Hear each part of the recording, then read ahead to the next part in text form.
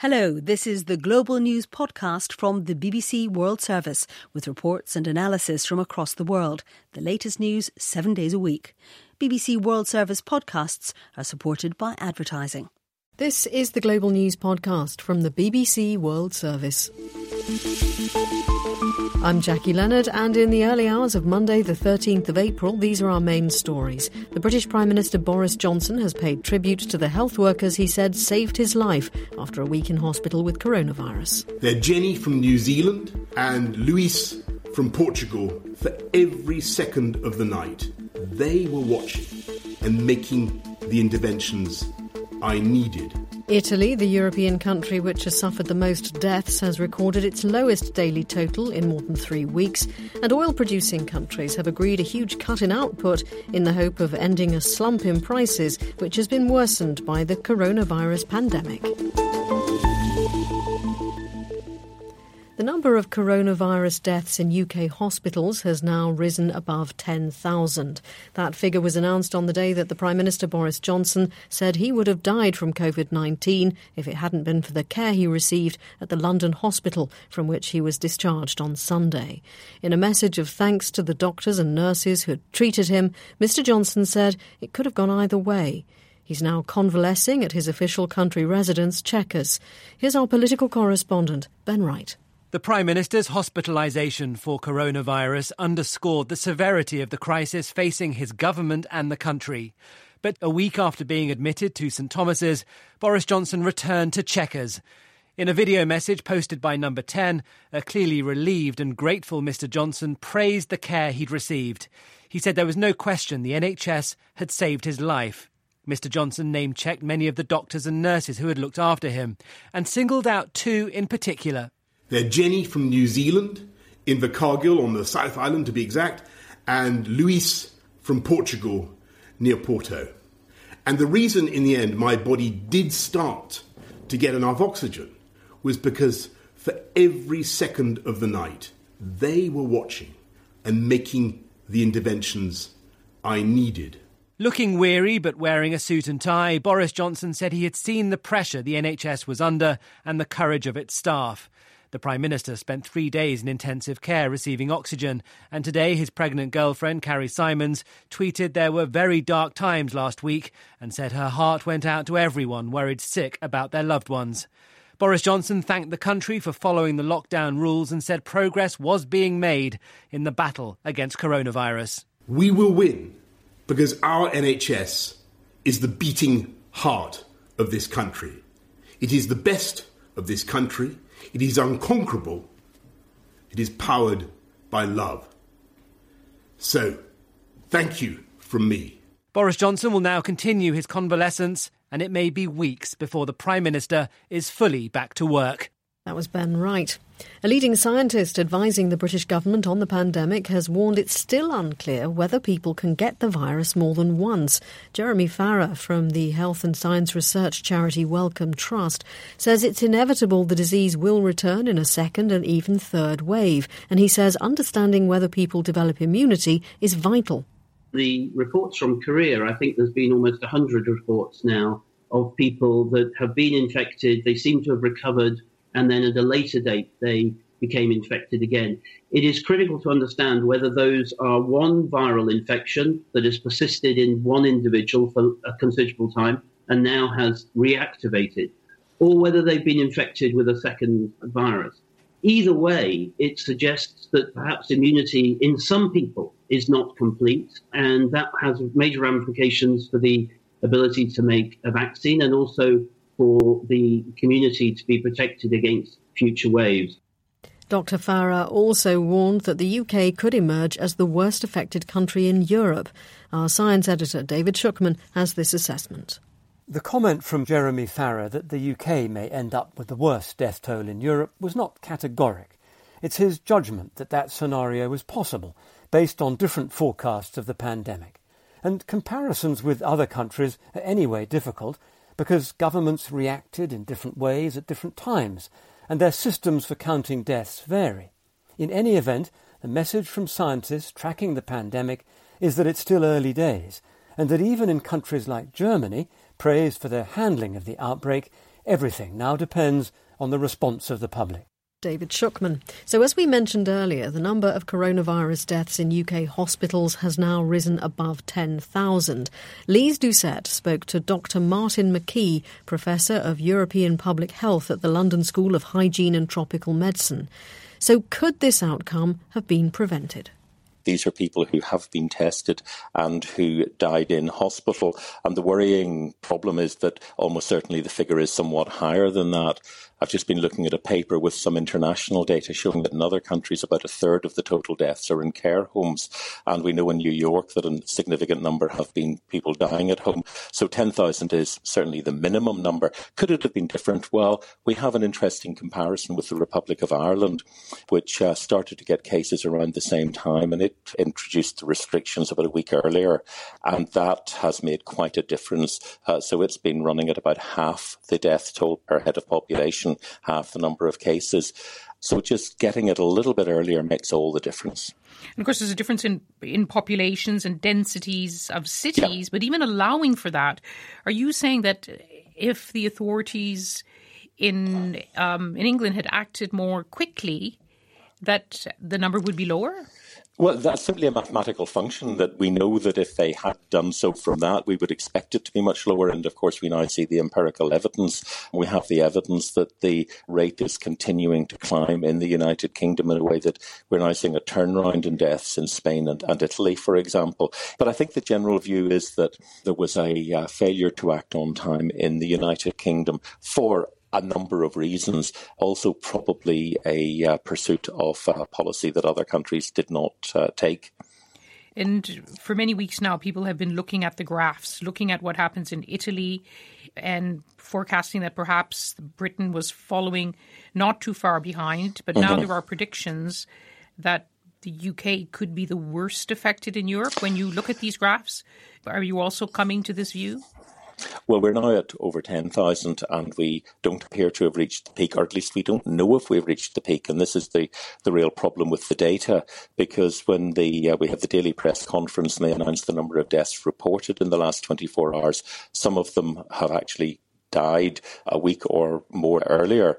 And I think there is a real challenge here in the United Kingdom getting its data together in a way that other countries have managed to do.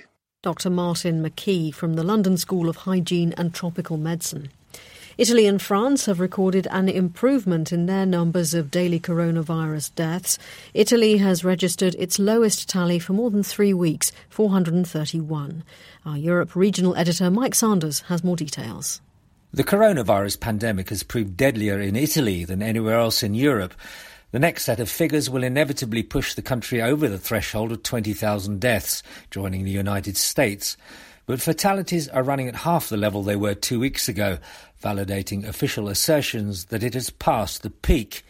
In France, there was a slight drop in mortality, but not enough to keep the total below 14,000 deaths. Spain, which has the most infections in Europe, suffered a slight upward blip, just as Madrid is encouraging non-essential staff to go back to work this week. That was Mike Sanders. Meanwhile, the French government has called for an army of workers to help in the fields in the weeks ahead to meet manpower shortages in farming caused by the coronavirus. Around a third of France's 1 million seasonal farm workers come from abroad, mainly Eastern and Southern Europe, as well as North Africa. But because of the travel ban, there are fears crops may go unpicked. Hugh Schofield reports from Central France. All of France is under lockdown. That means not just the cities, but also here in the countryside, in small towns and villages, it's the same empty quiet. But for farmers, life goes on. Crops can't wait to be sown or planted or picked. The nation still has to be fed. The question is, in the time of coronavirus, who's going to do all that work? Some growers have seen business boom since the arrival of the epidemic. Here in the town of Montargis, Guillaume Sompe runs a nursery supplying the local area with organic tomatoes, strawberries and herbs. Now he's suddenly found scores of new customers wanting produce delivered to their doors during the quarantine. More staff are needed badly. We've the good fortune to have a website, and as a result, our online sales have shot up. Demand is 40% more than usual, and that means a lot of extra work on the sales side, which means we need to take on people on the production side. But workers today are hard to find. Because of the virus, the seasonal workers from abroad who normally help with the harvests, like the asparagus harvest, which is right now getting underway, they're not coming. And so the French government's teamed up with a farming website called WisiFarm to launch an appeal. People from the towns temporarily out of work are urged to come to the fields to help. Already 200,000 have signed up and are waiting to be matched with employers. Jean-Baptiste Vervy is the director of WisiFarm.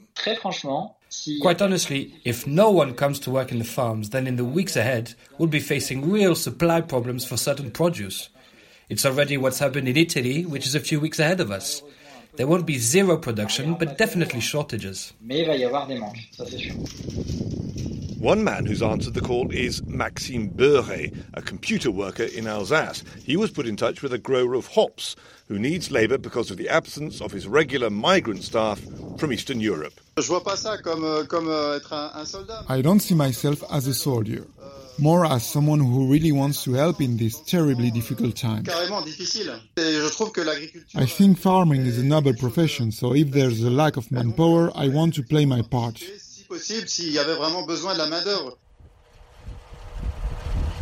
Spring has come to France now and the growing season is underway. Very soon the need for farm labour will be intense. If the migrant workers continue to stay away, France may have no other option but its army of city pickers. Hugh Schofield reporting from France. Still to come in this podcast. And so, for the first time in motoring history, the British Grand Prix has been won by an Englishman. And who more richly deserving than Stirling Moss? One of the greats of motor racing, Sir Stirling Moss, has died at the age of 90. Oil-exporting nations have agreed to cut production by almost 10 million barrels a day following last-minute talks that were held online. It's a record cut, representing 1/10 of global supplies. But there's been strong disagreement, mainly between Russia and Saudi Arabia, as our economics correspondent Andrew Walker explains. Oil producers are especially exposed to the economic consequences of the response to the new coronavirus. Most refined oil is used as transport fuel and demand for it has collapsed. Previous attempts by the group made up of OPEC countries, Russia and others failed to agree to reduce production, most recently because Mexico was unwilling to cut as deeply as the others wanted. But President Trump, the leader of a country not directly involved in these talks, intervened and, according to the Mexican president, offered to help with United States production cuts. US intentions are unclear, although the country's industry has already reduced production because of the fall in prices. Andrew Walker. The Microsoft founder Bill Gates has spent years investing in efforts to rid the world of diseases like malaria and Ebola. Now he's turning his attention to coronavirus. In an interview with the BBC, Mr. Gates has been speaking about the race to get a vaccine and why global cooperation is key to fighting the pandemic. Coronavirus is going through waves. The first wave was very much China, and now there's a wave that almost all of the rich countries are experiencing very challenging epidemics. Hopefully by early summer, if the right type of isolation policies and testing policies have been implemented, a lot of the countries will be beyond the peak and looking at opening back up. Sadly, the developing countries, who as yet don't have a huge number of cases, are likely to have the worst of it because their ability to isolate, the capacity of their health system is far less than in the rich countries. And so the global cooperation is to help those countries and then to supercharge the therapeutics and vaccine work, which will involve expertise from all over the globe. You'll be aware a lot of people are asking what is a very simple and straightforward question, which is, when will there be a vaccine? How do you see that? Well, it's a perfect question because we want to get back to the life we had before coronavirus. And, people are seeing the economic destruction, the psychological stress. People like myself and Tony Fauci are saying 18 months. If everything went perfectly, we could do slightly better than that. But there will be a trade-off. We'll have less safety testing than we typically would have. And so governments will have to decide, do they indemnify the companies and really say, let's go out with this when we just don't have the time to do what we normally do. So 18 months is about what we'd expect. We're doing everything we can. We'll write checks for those factories faster than governments can, and they'll come along. It definitely shouldn't be money limited. It should be, all the best constructs, full speed ahead, science limited. Do you think things will go back to normal, or is that all changed? Once you have a safe and effective vaccine and get that out to almost all of the people on the planet and build the preparatory systems for the next pandemic so you can nip it in the bud, we will go back to normal and economies will recover. But we have multiple stages to go through until we have that. How much can we open up? How do we help the developing countries? But the economy eventually will go back to where it was, and innovation will help us not be at such a risk in the years after that. Bill Gates speaking to my colleague Charlie State. New York State has seen its lowest daily increase in the number of hospital patients since the authorities started tracking the data nearly 4 weeks ago. Peter Bowes reports. A flattening of the numbers, with fewer people falling ill because of the coronavirus, was, according to the New York governor, good news. But Andrew Cuomo stressed that the truly tragic news was that a further 758 people had died in the state. You're not seeing a great decline in the numbers, but you're seeing a flattening. And you're also seeing a recurrence of the terrible news, which is the number of lives lost, which is 758. Somebody asked the question once, can you ever get numb to seeing these numbers? Unfortunately, no. He added that the US needed to ramp up its testing of people before the country could reopen. His comments were echoed by Dr. Anthony Fauci, a senior member of the White House Coronavirus Task Force, who said antibody tests were needed to identify those people who'd had the disease before they could safely return to work. Peter Bowes. St Peter's Square in Rome, usually packed with tens of thousands on Easter Sunday, lay empty yesterday, while inside the Basilica, Pope Francis celebrated Mass with very few attendants. His blessing to the city and the world was instead delivered via television, radio or the internet. Our religious affairs correspondent Martin Bashir has this report.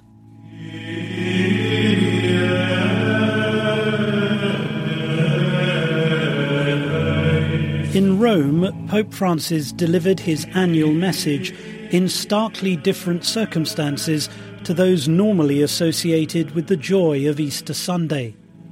No flowers around the Basilica, no pilgrims in St. Peter's Square. And he referred to the rebuilding of Europe after the Second World War as a way to honour the faith and fight back against the coronavirus. This is not a time for self-centeredness, because the challenge we are facing is shared by all without distinguishing between persons. After the Second World War, this beloved continent was able to rise again, thanks to a concrete spirit of solidarity that enabled it to overcome the rivalries of the past. It is more urgent than ever, especially in the present circumstances, that these rivalries do not regain force. Pope Francis said that on this Easter Sunday, the Christian faith represented a different kind of contagion to the pandemic that has swept around the world. It is the contagion of hope. Christ, my hope, is risen. This is no magic formula that makes problems vanish. No. Instead, it is the victory of love over the root of evil. A victory that does not bypass suffering and death, but passes through them. With the vast majority of churches closed, Christians have marked Easter in isolation.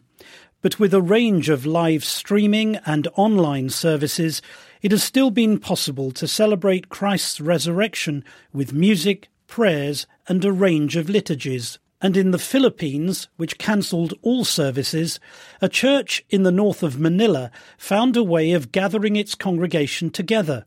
A priest invited parishioners to email him a recent image of themselves. These were then printed out and placed in the pews, creating a fellowship of photographs to celebrate Easter. That was Martin Bashir. And on to one other story. One of the greats of motor racing, Sir Stirling Moss, has died after a long illness. He was 90. Stirling Moss won 16 Grand Prix, and his passion for racing made him one of the most admired sporting heroes of his generation. Our sports correspondent Joe Wilson looks back at his career. And so, for the first time in motoring history, the British Grand Prix has been won by an Englishman.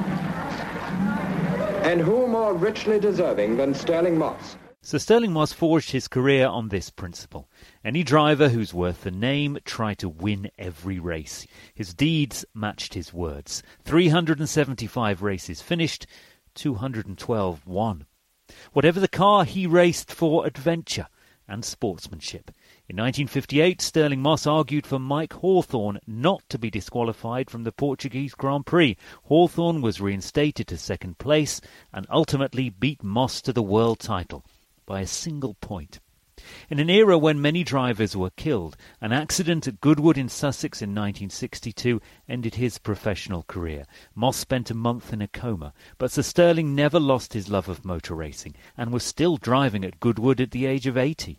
4 times he was Formula One runner-up, but Sir Jackie Stewart, 3 times world champion, considers Stirling Moss to be peerless. He walked like a racing driver should walk. He talked like a racing driver.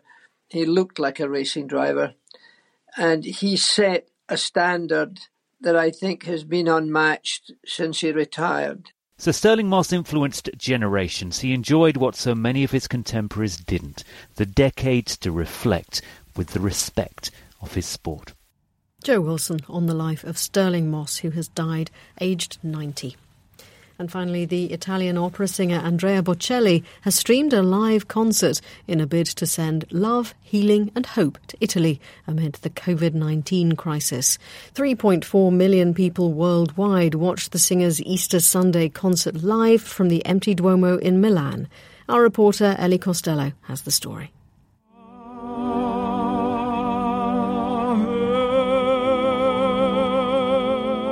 From the heart of Milan, one of the worst affected cities of the coronavirus outbreak, music to bring the world together.